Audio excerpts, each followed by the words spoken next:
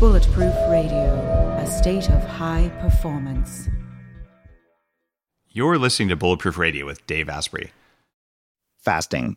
It's one of the best biohacks because there are so many benefits to your body, and it doesn't even cost anything. Fasting can help you live longer, increase your brain power, and even turn back your biological age because it induces something called autophagy. Autophagy swaps out old or damaged parts of your cells with fresh new ones.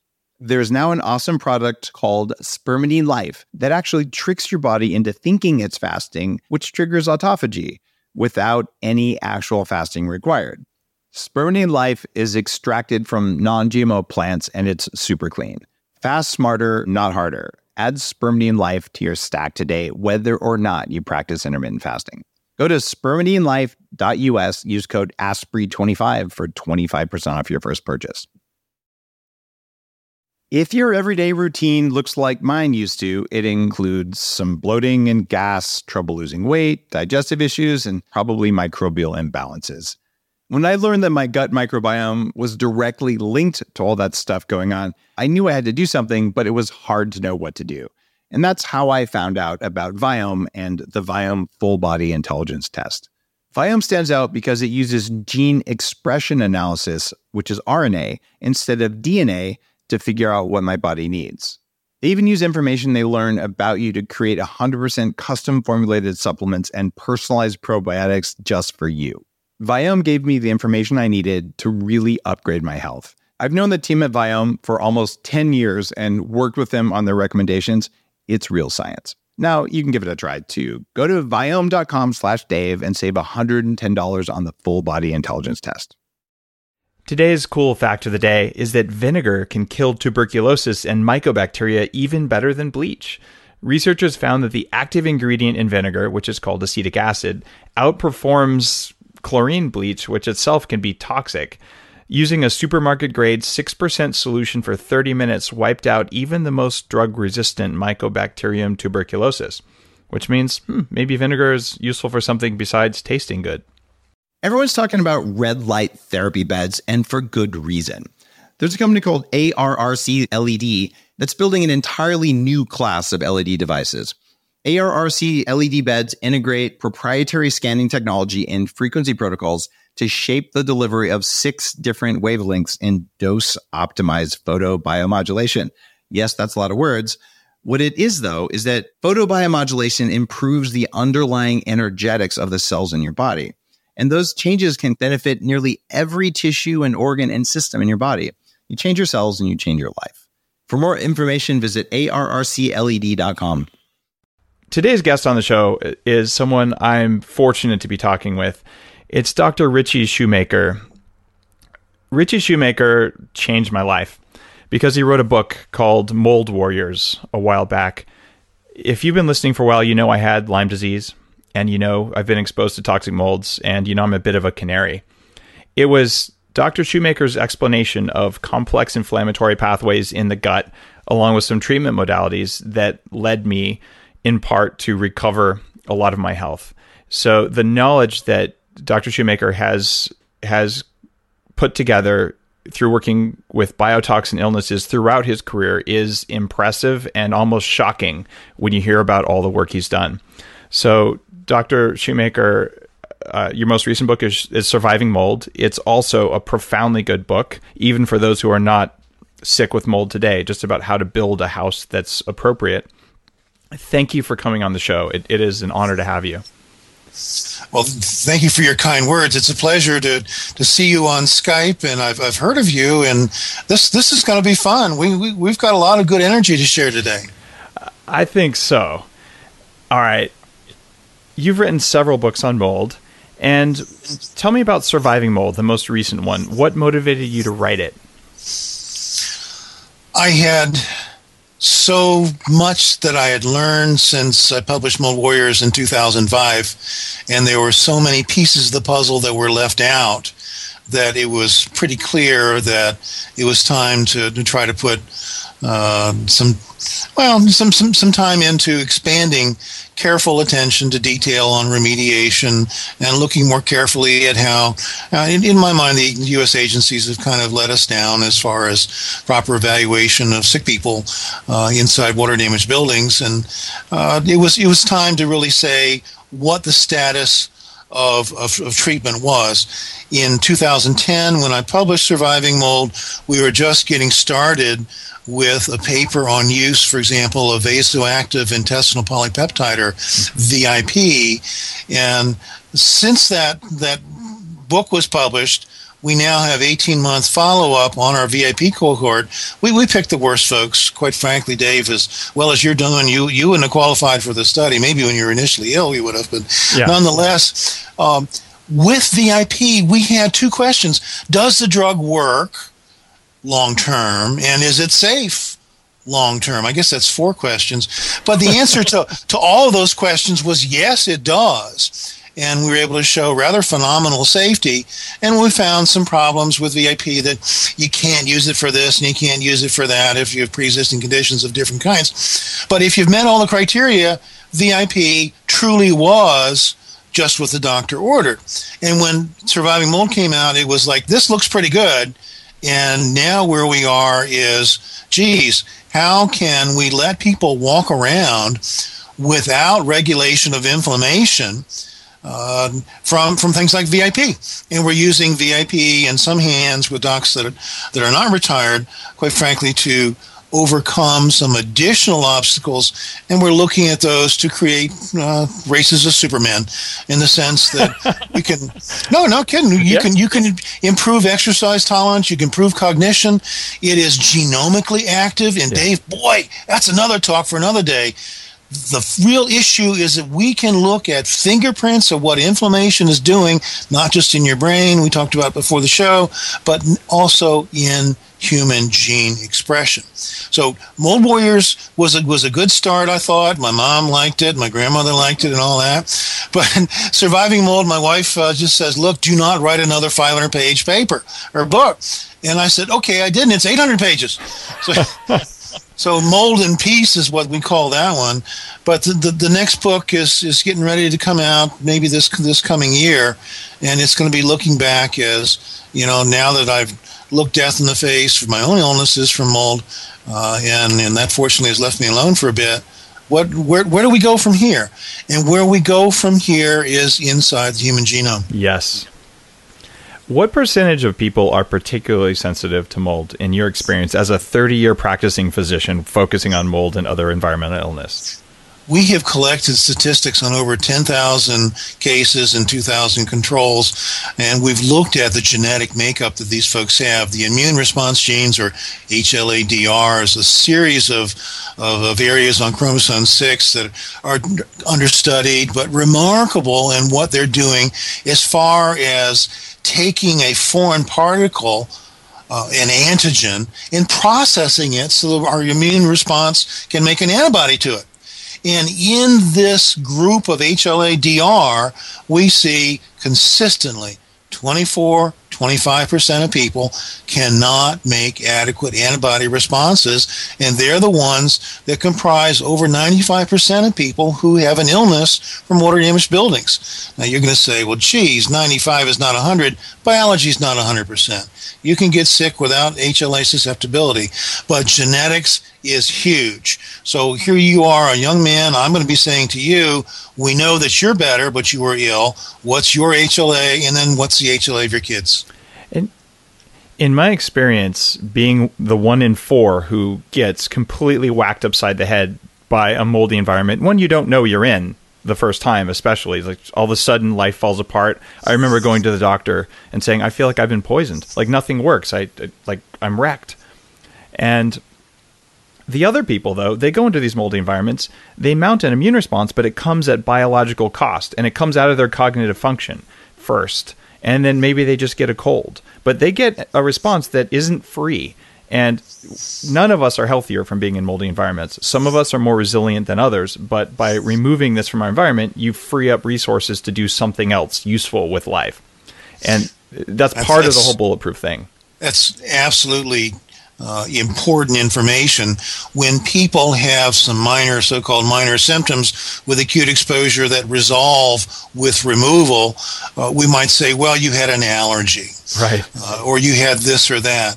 But basically what you had was this your idea of being bulletproof is that you were shot and hit. Yeah. Now, granted, you were hit in some sort of Kevlar vest, so you're only knocked down on the ground, you got up, and you're not dead. Right. But you still were hit. Yeah. Oh, that's perfectly said. And that's the right image there. So when I work with people who don't have those genes, or at least don't appear to, because they can go into places that would really give me my forehead swells up and I feel like crap when I go in there and I go through a detox protocol. They still don't do as well, but they just, I've got a headache and I got a sore throat, but I'm fine the next week. And they're back in the saddle without taking activated charcoal or anything else. So we're talking about breathing mold and damaged buildings and genetics. So 1 in 4 people are at serious risk, and the rest of us have various degrees of performance decline that happens in the presence of this. What about food molds? In litigation, one of the common ploys of defense interest trying to say the apartment that was not taken care of properly, and the mold on the shoes, and the mold in the kitchen, and the mold in the closet. Well, that's not the problem. Yes, there was an illness, but it was all from eating mold. and you had an esteemed group of practitioners set up their own college. It's not a board, but the American College of Occupational Environmental Medicine said, no, mycotoxins need to come to a certain level to make people sick. And we all snicker, saying what a bunch of garbage that is. But then they say, but because you never get that level, the illness comes from ingestion.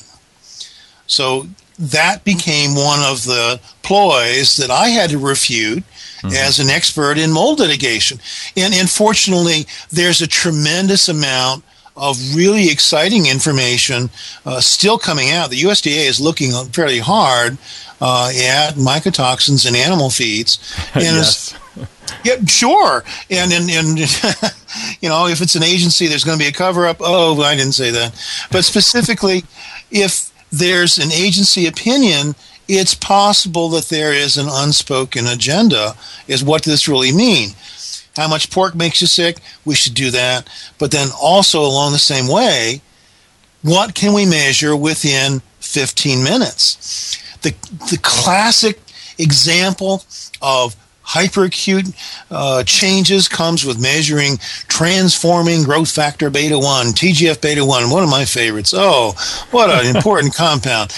But when we want to see if a guy's going to tolerate VIP or not, we'll measure his labs at baseline, give him a single dose of VIP, and then track symptom changes, which usually will occur at 5 and 10 minutes, and repeat the blood analysis in 15 minutes. And if TGF beta 1 goes up, guess what? That person's coming from a moldy environment. And they're going to say, oh, no, couldn't be. But it certainly is. So if we take your pork experiments and add to that one that has been shown to work, I think it would be doable even before the genomics comes out on the market. Wow. So it's worth thinking about. I would pay for my own studies for that sort of thing to have that done, just to sort of show it's N equals 1. But the whole point behind quantified self and citizen science is that N equals 1 is pretty damn valid if you're that one, and that it probably is useful information for others, and they can do their own N equals 1, and at a certain point, we have enough data. There is, for instance, in the pork case, there's epidemiological data from different countries, a lot of Eastern Europe, around the level of this toxin in pork and the incidence of particularly kidney and bladder problems. And we understand some weird things about how that toxin smooths out the inner wall of the mitochondria, so you get mitochondrial damage from mold, which is separate from the VIP to leptin to insulin resistance kind of pathway that builds up. And honestly, I think that's one of the reasons I weighed 300 pounds was because I was living in a house that had mold in it. And it's a fascinating environment to look at, because this is all sort of hidden. Number one, you don't know you're in a moldy environment unless you've become sensitized, like I certainly have been, and a lot of your patients have been. And if you're having symptoms that happen a day or a week later, like for me, the way it feels, and in fact, I'd love to get the medical explanation of this. I was on a dinner cruise in San Diego, and the ship smelled like a mop. I knew it had mold in it, but I wanted to spend some time with the people there. So I said, all right, I'm going to take a hit. And I forgot my glutathione and my charcoal, because I do well when I take those if I'm exposed to mold. And I just didn't have them with me on the trip. So I came out of there the next day. 4 times I forgot a word. What was I going to say? I don't ever drop words. My brain works all the time. And I noted that because it was weird. The day after that, I started getting really tired and my GI stopped working. Like all sorts of bad problems that I'm not used to ever having anymore. The day after that, I started getting skin lesions, like deep pimples and things like that, getting canker sores in my mouth. And then I needed to sleep 12 hours, and I just felt like garbage until I took cholestyramine and activated charcoal and lots of calcium D-glucarate and lots of other things. So I know my response curve. First it's brain, then it's gut, then it's skin. And when I grew love handles the next day, in fact, I posted a picture. I grew breasts. Literally, I had swelling in my breasts. You could like see my nipples in pictures that looked weird. What's going on from an inflammation perspective, given I'm an acute example, but subtle levels of this happen in other people as well? What's the etiology of that? One of the really important issues is change in cell membrane permeability. We know that with NeuroQuant, which is done in California, not too far north of San Diego, that we can look at changes in some structures of the brain where they develop microscopic interstitial edema, a long way of saying that you can't see the swelling of a brain area with an MRI, which is macroscopic. So this is microscopic, but the swelling is between the cells. So you have increasing leakiness of the blood-brain barrier. Fluid and plasma particulates will move into particular areas, so you can sum as a whole enlargement of a say forebrain parenchyma or cortical gray, something like that, in the part of the brain. But that's happening on a microscopic basis. Now, the changes hyperacutely in brain clearly are due to blood-brain barrier permeability changes. VEGF, MMP9, TGF-beta1, really good literature to support that. And that's one reason that we measure those. And it's kind of interesting that we also know that TGF-beta1 induces production of compounds that block correction of brain damage after the fact. So if you have traumatic brain injury, if you've got concussions and all this stuff, you start making stuff called glial fibrillary acidic protein. The name doesn't matter. But specifically, that stops the reassessment of interaction of these fibers called Purkinje fibers in the brain. So not only is there an acute injury, but that acute injury is multiplied by a genomic change. In the gut, much quicker. I thought that you were going to say that your gut was coming before your brain. I feel it in the gut first, but I don't get I don't get like bad gas and diarrhea and all that. I just feel my stomach's like you ate something bad. Like I know, but there isn't like any external sign. Some of the best work done at so-called leaky gut has come out of the celiac groups that look at tight junctions. The same tight junctions that are part in the blood-brain barrier are paralleled by analogous, but not exactly the same structures in the gut. And those are loosened rapidly, especially if you're low in melanocyte-stimulating hormone, or MSH. So that if your MSH is cooked, and most folks that I see are, specifically your predisposition to develop hyperacute changes in GI is multiplied.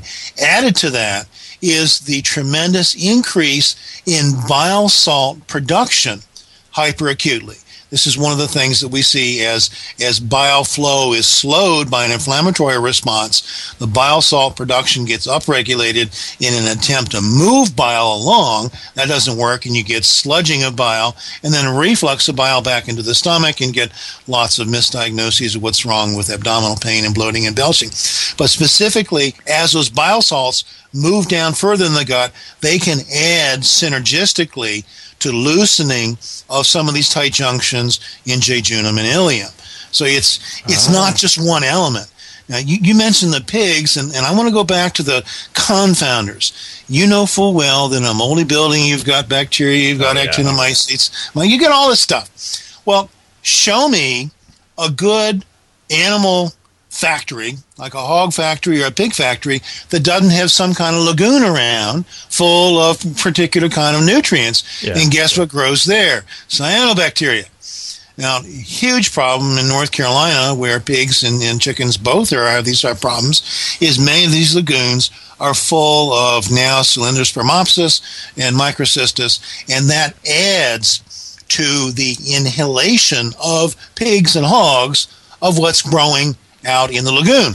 Now, people who aren't familiar with your work, most of the people listening to this probably aren't, should know that you got started being an amazing medical detective looking at what happens with these toxic blooms of algae and how they create chronic neurotoxins that survive and can enter the water supply and have killed people by causing this sort of inflammation. And this is how you got down the chronic neurotoxin, down the biotoxin path. So you're saying that original work now is illuminating what's happening at industrial animal farms where they're allowing this to happen, and it is airborne, correct? Yes, indeed. You know, the particular cyanobacterial toxins will be volatilized in association with water droplets. So they're not evaporating, but they are in the air. You can breathe the air over the body of water. The wind can blow it. Some of the classic examples in Florida in Lake Apopka were people having measurable amount of microcystin in 6th-floor condominiums 250 yards away from the shore of the lake. And it's like, how did this get here? We had the same problem with a guy in Wisconsin. You say, well, Wisconsin's a hotbed for microcystis. Sure, it's 50 degrees below zero there now. Well, actually, between this guy's apartment in Lake Michigan, he's outside Milwaukee, is this beautiful lagoon full of blue greens. And, then here you are in California with people, eating blue-green algae for health benefits out of Klamath Lake. Now, like Klamath Lake had a big outbreak of microcystis. It's like, wait a minute, this just doesn't make a lot of sense. So as you go forward, I would love, since we can measure microcystin in blood, I would love to give you some summer pork and some spring pork and start to try to measure some of these things in addition to the proteomics. That would be fascinating, and I'd be happy to be a guinea pig. And I know how to get myself back in the saddle within 2 days, even if I eat the world's worst pork. But I'll pay for it.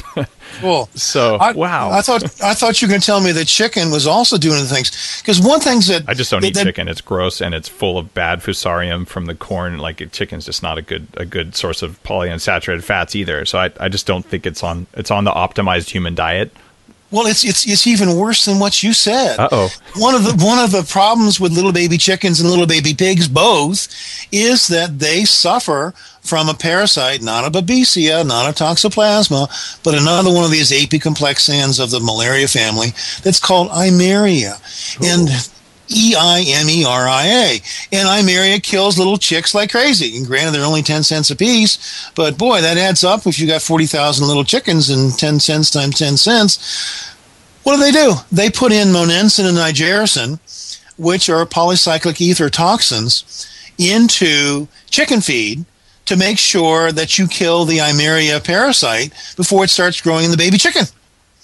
And what these compounds do is that they, in association with receptors that will pick up mycotoxins, are phagocytosed or engulfed into antigen-presenting cells. And monensin nigericin, same with insulin receptors that are internalized, will prevent release or opening of what's this endosome, as we call it, this little goodie that comes in the antigen-presenting cell that you need to stick an HLA molecule on to recognize. They will prevent that release. And so if you are wondering about where your type 2 diabetes came from out of the blue, my question is, did you listen to all those people who said eat more chicken and less beef? Because now you're eating monensin and nigericin, which will create insulin resistance because you sequester insulin receptors and insulin inside antigen-presenting cells. And the same thing happens with mycotoxins. And in fact, monensin is one of the things that protects against some mycotoxin poisoning if you are eating that at the same time you're eating stockpiled foods. So it's interesting. The rounder you go, the faster you get. You keep on seeing more links. And what other compounds are in these foods we don't know about? Can you tell me where all the strontium is coming from in the Potomac River? And what are we doing with arsenic, saying that is a growth stimulant? It used to be put in chicken feed all the time, and finally it's being taken out. But what is this stuff doing, getting in the chicken that we eat? It is not something that I prefer to put in my body, and I decided a long time ago, when I go out to eat, if it's not grass-fed, pastured-fed stuff by usually small farms, I will eat a vegetarian, soy-free, corn-free, grain-free meal. In other words, I bring my own butter and I put it on top of a whole bunch of steamed vegetables. And maybe if I'm feeling like I want carbs, I'll have some white rice, which has had the outer layer of it polished off where more of the mold toxins form. Not to mention the naturally occurring toxins that occur in the outer layer of the brown rice anyway. So it sounds like I'm totally a nut, except there's thousands of people who are as picky as I am now because they tried it once and their skin cleared up and they lost weight. They stopped being inflamed. Their brain cleared up and they're just dialed in. And then there's a bunch of other people who tried it and they just felt really good all the time instead of feeling highly variable. So I think this is a much bigger problem in the food supply than anyone talks about. I mean, am I just being picky here, or it sounds like you're kind of on the same path? The issue that I face is that we need data. Yeah. And, if your N equals 1 study is added to another N equals 1 study, then let's get N equals 100. And there are mechanisms to do that, but we really do need to follow the principles of science. Yep. So it's one thing for you with 101 podcasts now to share what you know, but I'm going to make the pitch that what you know needs to be looked at as carefully as anything else. Yes. Otherwise, you're going to be just some kind of wacko spouting off on the radio. But if instead you are a prophet, and I suspect you are, then what we really could do without too much trouble is develop a research design, find some funding, it shouldn't be too expensive, and actually look at this. How much funding would something like that cost? I don't know. I've never done anything like that. If we did this right, I would imagine that $25,000 would do a study that would be enough to show evidence that there is a problem. So it's not zero, but it's, that's what people donating their time, just paying for labs and supplies and all this. The answer is going to come from genomics. And if we had a pilot study that said, yes, I showed these hyperacute changes in people who have exposures, then we want to look at chronic low-level exposures, people that eat chicken all the time, people that eat pork all the time, people that think they're getting older and that's why they can't remember where they left their hat yesterday. That's when the genomics will tell us what their fingerprints are. Out of 25,000 genes, for example, we've got 350 in the fingerprint for mold, and I can tell you with one tube of blood whether you're moldy or not. Same thing with the NeuroQuant. Okay. We can look at your brain the same way. If we put all of these together, now we've got these interacting, disparate, independent variables with one conclusion. That's the food did it. All right. I will work on ways of putting something like that together. I think there's probably enough demand to do like a Kickstarter or something where we get enough people who are interested to contribute a little bit and do a study, because I have zero doubt that this is a problem. I've seen it in pro athletes, people who aren't moldy sensitive, but they're just off their game, right? It's smaller changes. And so I'm on board with it. We'll figure out how to make something like that work. It's called a proof of concept study. And as such, it's not going to be double-blinded, placebo-controlled. It's not going to be anything other than one data set from one group that we compare to known controls. We've already got the data on controls. We don't have to reinvent that wheel. That's a hugely important wheel. So much of what I see and a lot written about mold now just does not have any control groups at all. And golly, you can't do anything about conclusions without control groups. But we've already got them. So if your ideas are solid, and let's assume for a minute they are, then we can show unequivocal, objective parameters, and not just that I had trouble finding a word 4 times on Sunday. Yeah, there's no doubt that science backs this up in my mind. And if it doesn't, then there's something else going on. And what I would do there is I'd say, all right, let's look at the gut Like, what's the gut biome look like? What are the bacteria that are growing in your stomach, and how do those interact? And I've read lots of research about how those break down certain mycotoxins. So there may be another set of data we need there, but the effect is there for me and for enough other people that at this point, with the amount of specificity from the people I've talked with, I don't think it could be placebo. Just because people, they're doing great, and one day they're like, what the heck just happened? And then they trace it back to, they did something that obviously would have introduced a mold, and they were, they were down for only a half hour. But still, it was a half hour of fogginess that they weren't used to. So one of the things that I'm hoping that you'll do as you consider this is looking at changes in gut bacteria. If we are looking at bacteria and fungi and any number of kinds of compounds that will break down mycotoxins in the gut, people like Jeremy Nicholson, this is BioMC. Yeah, Ubiome. Okay. Ubiome it's one of the genetic studies of the gut. I've been working with the Ubiome guys. Anyway, didn't mean to interrupt your discussion there, but Jeremy Nicholson in the UK has been one of the pioneers looking at what he calls metabolomics, and other people call other things metabolomics. But specifically, he's looking at metabolites present in urine that do change fairly hyperacutely as well. So maybe some of that 25,000 we can spend on urine specimens, and Jeremy can help us out. It would not be surprising if that turned out to be easy, quick, and reliable. Well, let's talk for a minute going back to celiac. One of the things that toxic molds can do is they can cause your immune system to cross-react with gluten and casein. So when you're exposed to the molds, you become, especially airborne molds, you become more sensitive to gluten and casein. And we know in people with Crohn's disease that there's a much higher likelihood of them having circulating aflatoxin in their blood. Do you think that there is a correlation between celiac, Crohn's, IBD, and mold toxins? If we asked the question a different way and said, is there a chronic inflammatory response syndrome that can be applied to food tolerances and not, the answer is yes. Now, the food protein induced enterocolitis, or the FPIEC, is clearly shown to be some of the most food intolerant people, whether it's corn or soy or casein or lactose. And some of these kids are just wiped out, can't eat much of anything. They're nursing only. If mama has a fig Newton, the kid suffers terribly, for example. But specifically, that is related to an inflammatory process associated with exposure to water-damaged buildings. We have a nice case series along that way. Crohn's is a little different in that it is a chronic inflammatory response syndrome without the same contribution with C4A and MMP9. There we see TGF-beta1 and then T regulatory cell and TGF-beta1 imbalances dominating those people.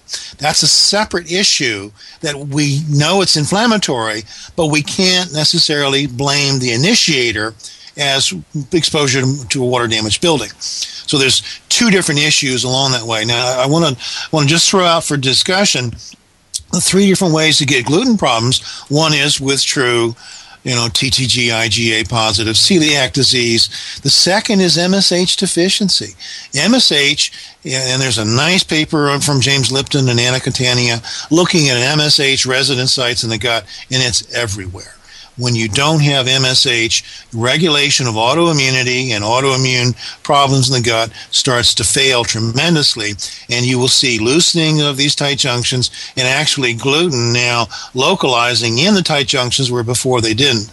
The third group of people I haven't figured out, and I appreciate your comments on this regard, they just can't handle gluten at all. They don't have antigliadin antibodies that the MSH deficient people will have. They don't have TTG antibodies. But if you give them gluten, they go to hell in a handbasket. So the real issue for them is, I'm sorry, medical science doesn't have the answer of why, but for now you're stuck and you can't have it. Could it be a gluteomorphin effect? Just the opiate effect that comes from improperly broken down gluten going into the brain? They feel like crap? Reasonable question. I don't think anybody has even looked at that as far as the effect of any gluten compounds in the brain. If there is published data on that, it's not something I've read. Of course, that doesn't mean too much. I believe there is some on that. In fact, I reference it probably in my Better Baby book. If memory serves, it's there.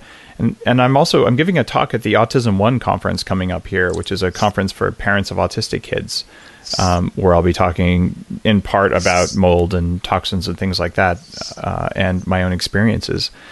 So in the people I've worked with, also Dr. Tom O'Brien, who put on the Gluten-Free Summit, has spent years looking at autoimmune responses to gluten, just a total genius of a guy.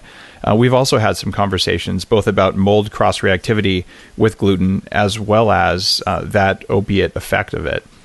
So I'm certain, given that those two, from those two sources, that there are valid studies. I'm pretty sure I've read one too, but it's foggy. So I would love to learn. There are so many holes in my knowledge that when I listen to smart people tell me things I've never heard of, the answer is, feed me, Seymour. Let me learn a little bit more here, because I've been stuck in my own little niche of the world for so long, and still haven't got that thing figured out right. So that if you ask someone like me to comment about something I don't know about, I'm not going to be of any help to you. But if you take a study that's a proof of concept study and you put two things in and neither one is known to be related, you're going to lose any credibility of that study. So pick one and follow through with it. The autism group of people, I don't think that mold is causative, having seen a small number of autistic kids, maybe 100 or so. But I know full well that if you take an autistic kid and you make him moldy, you sure make his autism worse. So inflammation is not a friend of the autistic person. I believe that there's chronic autoimmune inflammation in autism, and it's hard to know exactly what it is that pushes the immune system over, and that sometimes it may be mold, sometimes it may be mercury, sometimes it may be some other stressors, but something happens that pushes you over, and it's usually a cumulative burden. So I wouldn't say mold is causative. I think in some cases, particularly one in Huntington Beach, it sure looks like it. Even a court said it was causative. But it's one of those things where it's certainly not beneficial for anyone on the planet. And it's much more harmful to some than others, which is one of the reasons I focus on that in my work. Now, let's switch gears a bit, and let's talk about things like wheat, corn, soy, or dare I say coffee. What's the mycotoxin risk in your experience? Like, what's the potential health impact of people eating these things that sit around and do spoil during transport, storage, during growth? How important is it? We have looked at aflatoxin as our target and have not looked at stored wheat or stored corn or stored coffee. So I'm somewhat at a loss to answer that with any data.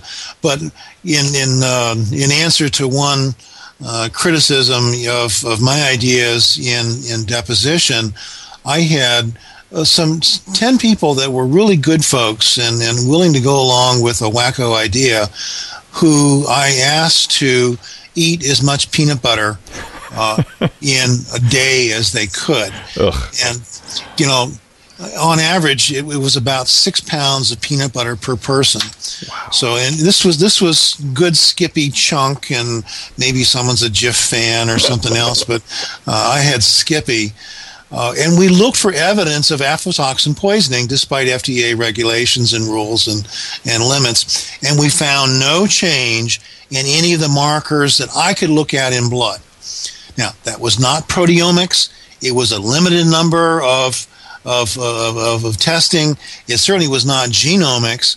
But the whole issue is that in all of these ideas that you have, whether it's coffee, whether it's this or that, any assessment we've got has got to include your friend glutathione. Glutathione deficiency, I think, is overstated. David Perlmutter called me the other day. He's getting ready to retire and wants to do some phone consults like I do, and he wants to do some teaching. And what's it like not seeing patients? Well, you're going to miss patient care like crazy.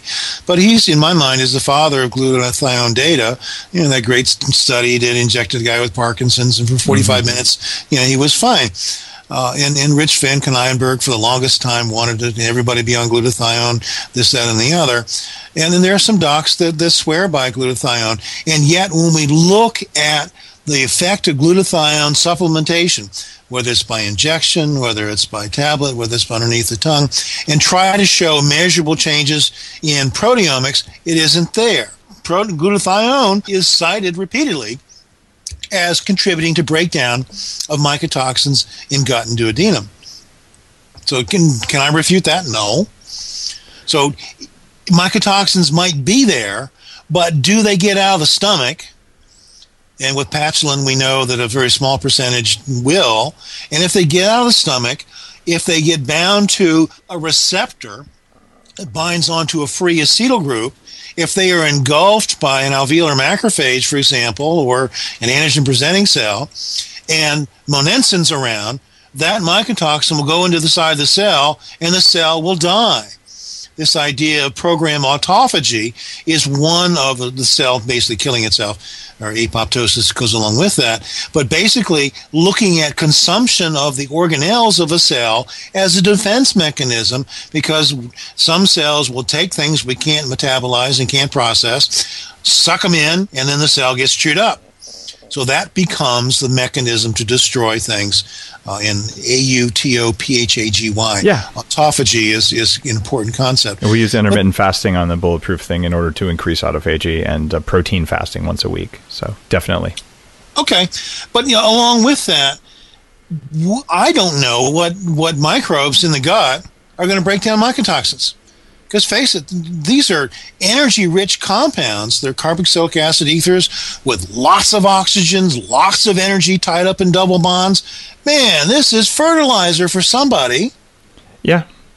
And I don't have it in the front of my brain, but I've seen the studies on which species break down different mycotoxins, and it's all a question of where in the gut, where are they absorbed. It's complex. I don't think we have all the answers there. And the comments about glutathione are really interesting. I know for cognitive function purposes, I feel a noticeable difference on glutathione. I make a liposomal glutathione with a lactoferrin molecule on it as well, so it absorbs through the gut lining using actually the same mechanism that one of the pharmaceutical companies uses for delivering large drugs into the bloodstream. So it's a extreme bioavailability version of it. And when I've been exposed to a moldy indoor environment, less so from just food, taking 5 doses of it, for me, makes my brain feel better. Like I can start thinking again relatively quickly versus when I don't take it. But I also, separately from it, I take charcoal, I take cholestyramine, I take a bunch of anti-inflammatory stuff, and I basically knock the inflammation down in every pathway I know of, and I increase glucuronation with calcium D-glucarate. If you have one change that you've made, you've got a stable program, and you know that this nifty liposome that you make is reliable and all that, that one is an even quicker and less expensive proof of concept study to do. And for all the, I call them environmental docs that love glutathione, I keep on saying, where's the data? Where's the data? Bill Ray had some data. He had multiple variables thrown at the same time. And if you don't control for multiple variables simultaneously, what do you have? Nothing. And Bill Ray's stuff works for some of the worst patients I've ever seen. And it's a glutathione thing? He has glutathione. Okay, cool. He has saunas. He has allergy treatments that he makes up. I mean, he's a really bright guy. But at the same time, if someone like me comes along that's not as bright as he is and says, I'm going to try this too, can I reproduce what he does if I don't have something written down in a cookbook? And that's the whole idea of having protocols, which is where I come in to say, look at you've got individual variation up the wazoo in what you're doing, and how do we know that liposome is making the difference if you've done 4 interventions at the same time? But there's answers, and it's your enthusiasm and your youth that will contribute to getting these kinds of answers out there. The idea of citizen science, the N=1 thing, comes into play here. And there's the single variable testing. It's really important. But what I've discovered in terms of losing 100 pounds and turning my brain back on and becoming way healthier than I've been at any time in my life, even though I'm over 40, is that you're not going to bake a loaf of bread by baking the yeast, then baking the water, then baking the flour. You've got to mix stuff together in a complex system in order to create a result. So what I tend to do for something like inflammation is I put everything in that I can think of, and then I pull single variables out to see if it stops working. Because if there's 5 things causing inflammation and you pull out this one, no change, and you pull out this one, no change, you oftentimes won't see it. For instance, you're allergic to casein and you're allergic to gluten. If you pull just one of them out of your diet, you're probably not going to see significant results at all. If you pull them both out at the same time, all of a sudden everything changes. So the complex interaction of our gut biome, the external, the exposome, all the mold and other things we're tied to and all, makes eliminating single variables easier than introducing single variables, at least for getting rapid results. Any comments on that approach? In 2004, at the beginning of the chronic fatigue meetings that were held in Madison, Wisconsin, I gave the first talk of the morning and said, whatever you do, do one intervention at a time. Record data and be very precise. Jacob Teitelbaum gets up after me and he said, Ritchie, science is fine. There's nothing wrong with it. But my patients want to feel better, so I do everything all at once. And, there still is no clear assessment of, is Jacob right or am I right? But if what Jacob is going to do is going to be sent to many people with heterogeneity of genomics, heterogeneity of genetics, heterogeneity of inflammatory responses, he's going to find that some people get better, some people get worse, and some people have no change. But he's not going to know any one of those 3. Now, your idea is a variation of that, which is to remove one at a time. For example, it's very common for people that I see who like supplements to take 20 different kinds of supplements at a time. And they'll have this, that, and the other. And I say, okay, do you know that your silymarin is actually helping? Well, I don't know of any difference. I said, have you stopped it to see if you felt worse? And they say, no. That's a problem. I've been told to take it. But if you say, okay, let's get some of the inflammation cleared up, and then take your supplements one at a time and remove them, and to do this basically repetitive re-exposure trial. We're going to take you off it. Do you get worse? And if so, we'll put you back on it. Do you get better? Yeah. And similarly, if we take you off something and you get better, then do we give it back to you and do you get worse? So you're doing, with foodstuffs, for example, taking away casein and putting back casein and see if they get better. There are different variations of the same thing, but I think you're still trying to address things in a more scientific manner than to say, take 20 supplements at once and I'll see you next year. Oh, buy the supplements from the lady at the front desk. It's $1,000 today for your half-price bill. Yeah, it's a frustrating thing because the practitioners that I work with, they know that people get better on the supplements, but they don't always know exactly this is the one that did it. And I decided a long time ago that one of the cheapest things I could have was expensive pee.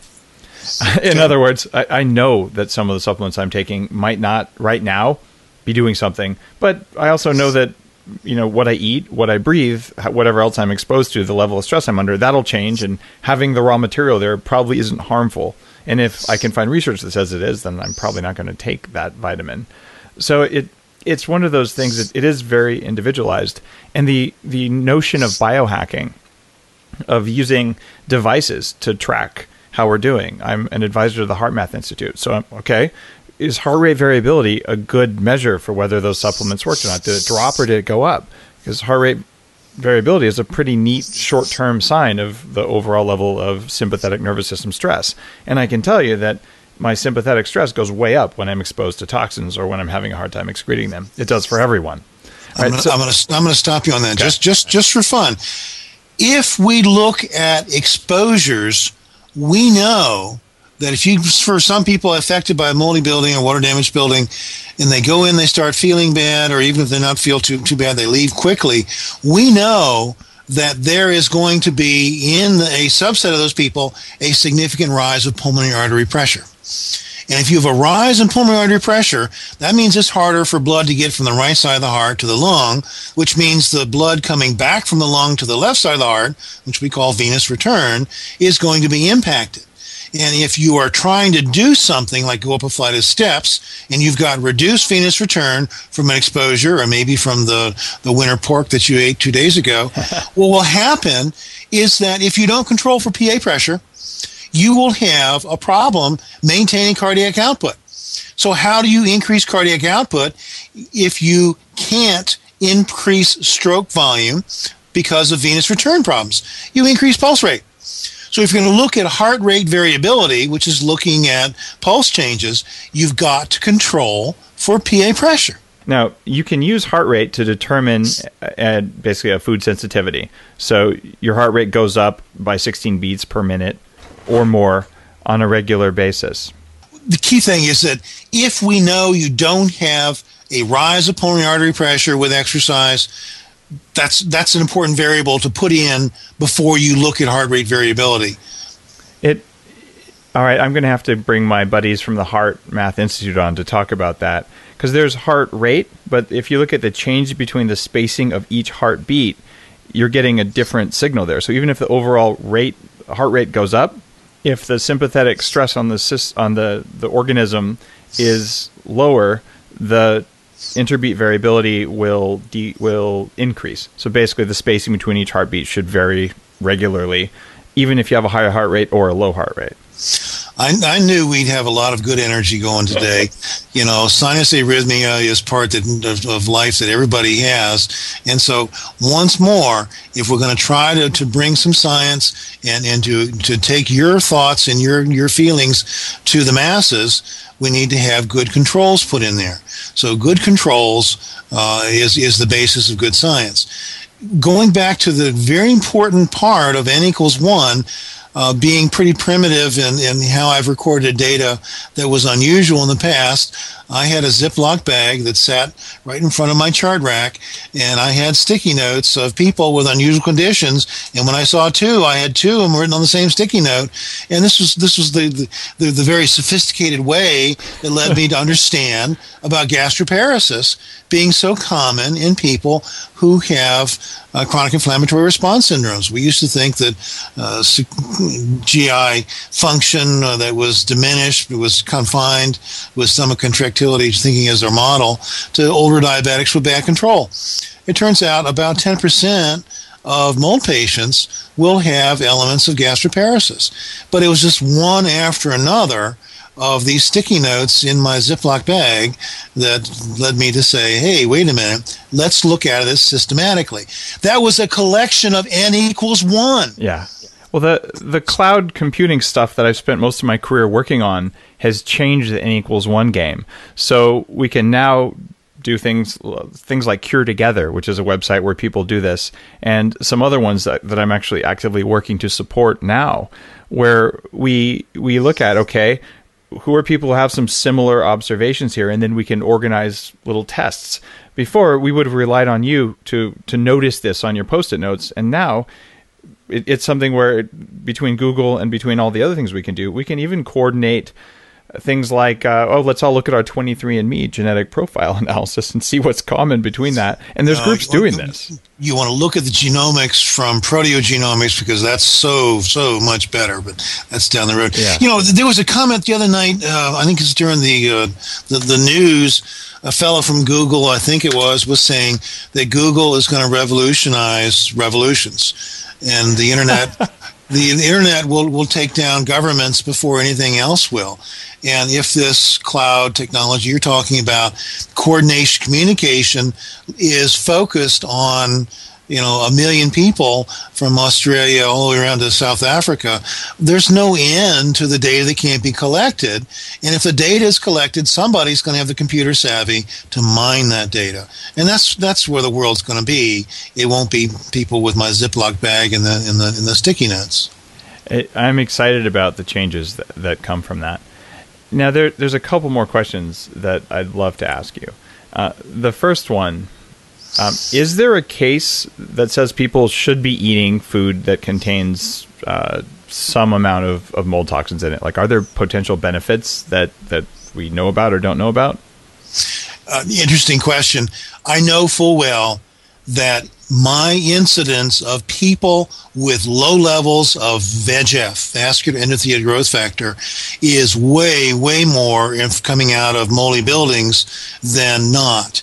And the incidence of cancer in those people is way, way down.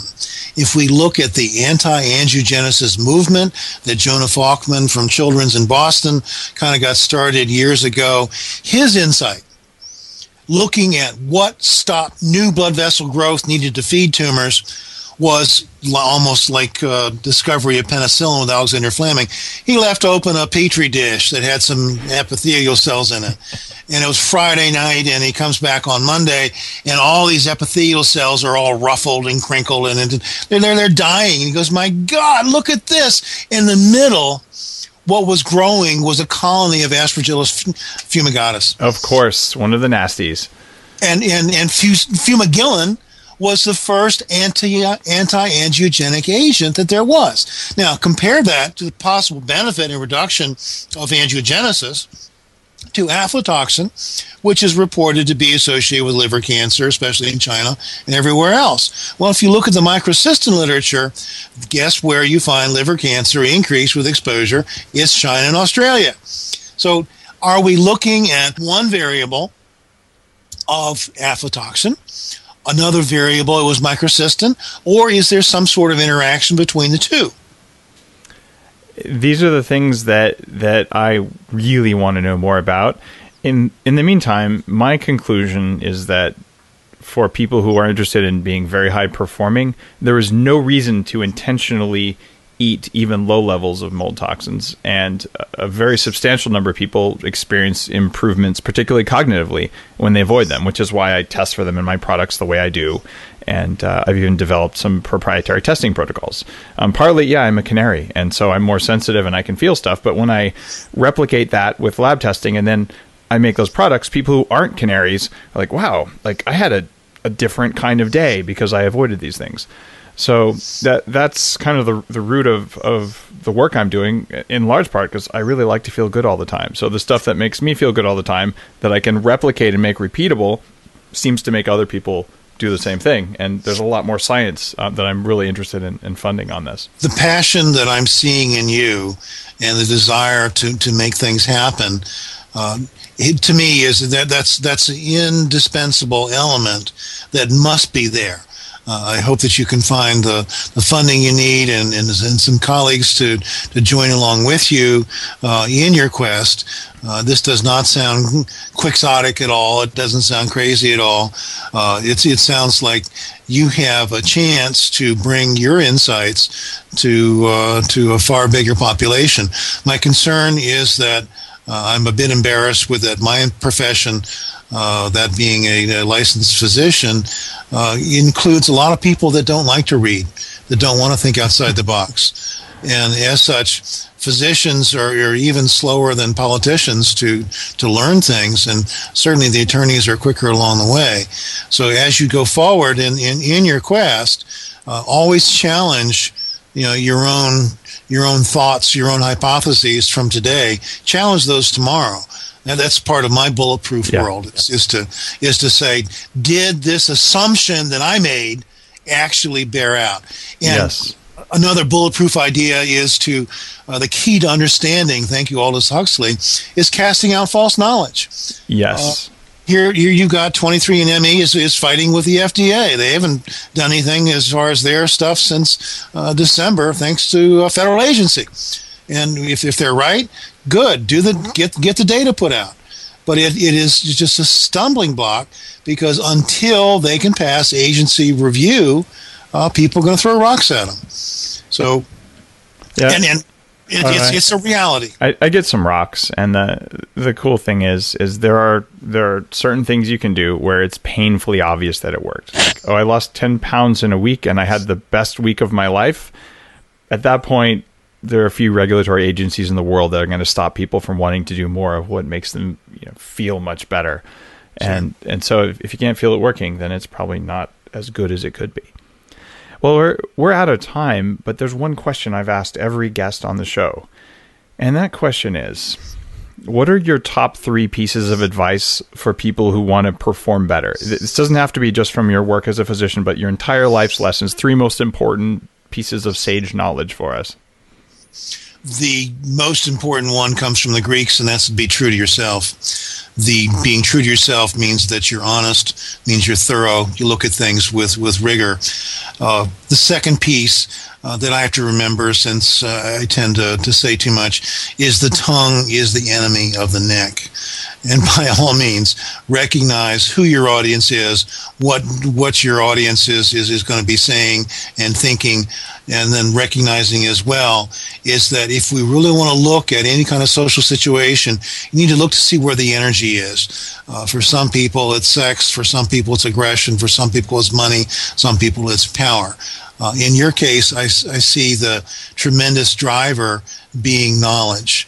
And as that, I will just go back to the Aldous Huxley quote, is that as you refine your knowledge and as you continue to cast out false knowledge, then when you have the understanding, then you're ready to go forward. And people can throw all the rocks they want, but your understanding will take the day and win it.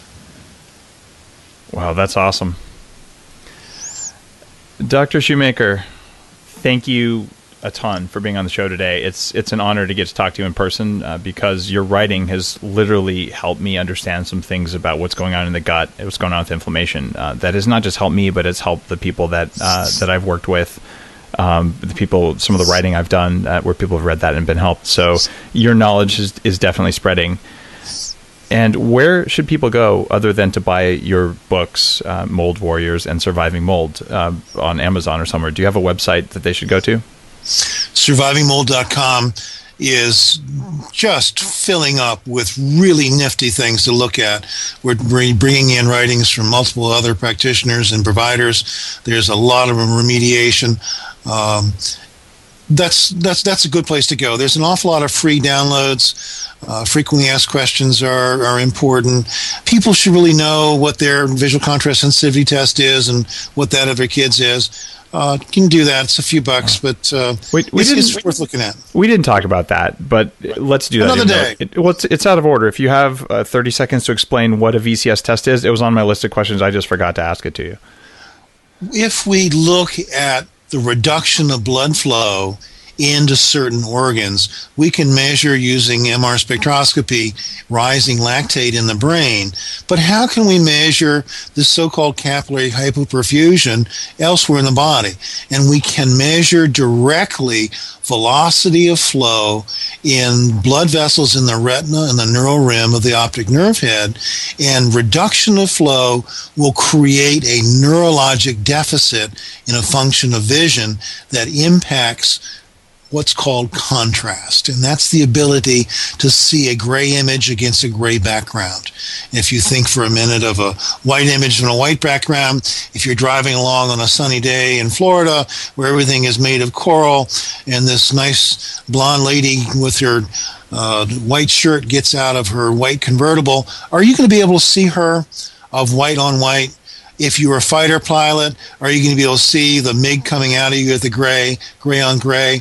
Contrast vision is one element of our neurologic function of vision that's affected dramatically and rapidly by capillary hypoperfusion coming inflammatory responses. We can measure it, record it, use it as a monitor to show improvement with therapy. Also, it'll show relapse if there is re-exposure, but it also will show us stability if there's no exposure and treatment has been obtained. So the translation of that for people who are listening, this is a biohacking technology. By looking at the test that Dr. Shoemaker has created and seeing if you can differentiate between fine shades of gray, you can tell something about the state of your brain that you otherwise wouldn't be able to tell. It's pretty cool. I've used it myself. You know, I never have thought about that as biohacking, but you're exactly right, and thank you for that. It was worthwhile talking to you, not just to meet you, but to learn about VCS as a biohacking device. That's cool. Thanks, Dr. Shoemaker. Have an awesome day. Okay, man. Keep in touch. Bye-bye.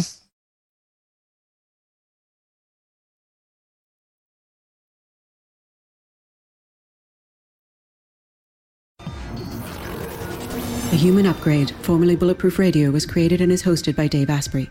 The information contained in this podcast is provided for informational purposes only and is not intended for the purposes of diagnosing, treating, curing, or preventing any disease. Before using any products referenced on the podcast, consult with your healthcare provider, carefully read all labels, and heed all directions and cautions that accompany the products. Information found or received through the podcast should not be used in place of a consultation or advice from a healthcare provider. If you suspect you have a medical problem or should you have any healthcare questions, please promptly call or see your healthcare provider. This podcast, including Dave Asprey and the producers, disclaim responsibility for any possible adverse effects from the use of information contained herein. Opinions of guests are their own, and this podcast does not endorse or accept responsibility for statements made by guests. This podcast does not make any representations or warranties about guest qualifications or credibility. This podcast may contain paid endorsements and advertisements for products or services. Individuals on this podcast may have a direct or indirect financial interest in products or services referred to herein. This podcast is owned by Bulletproof Media.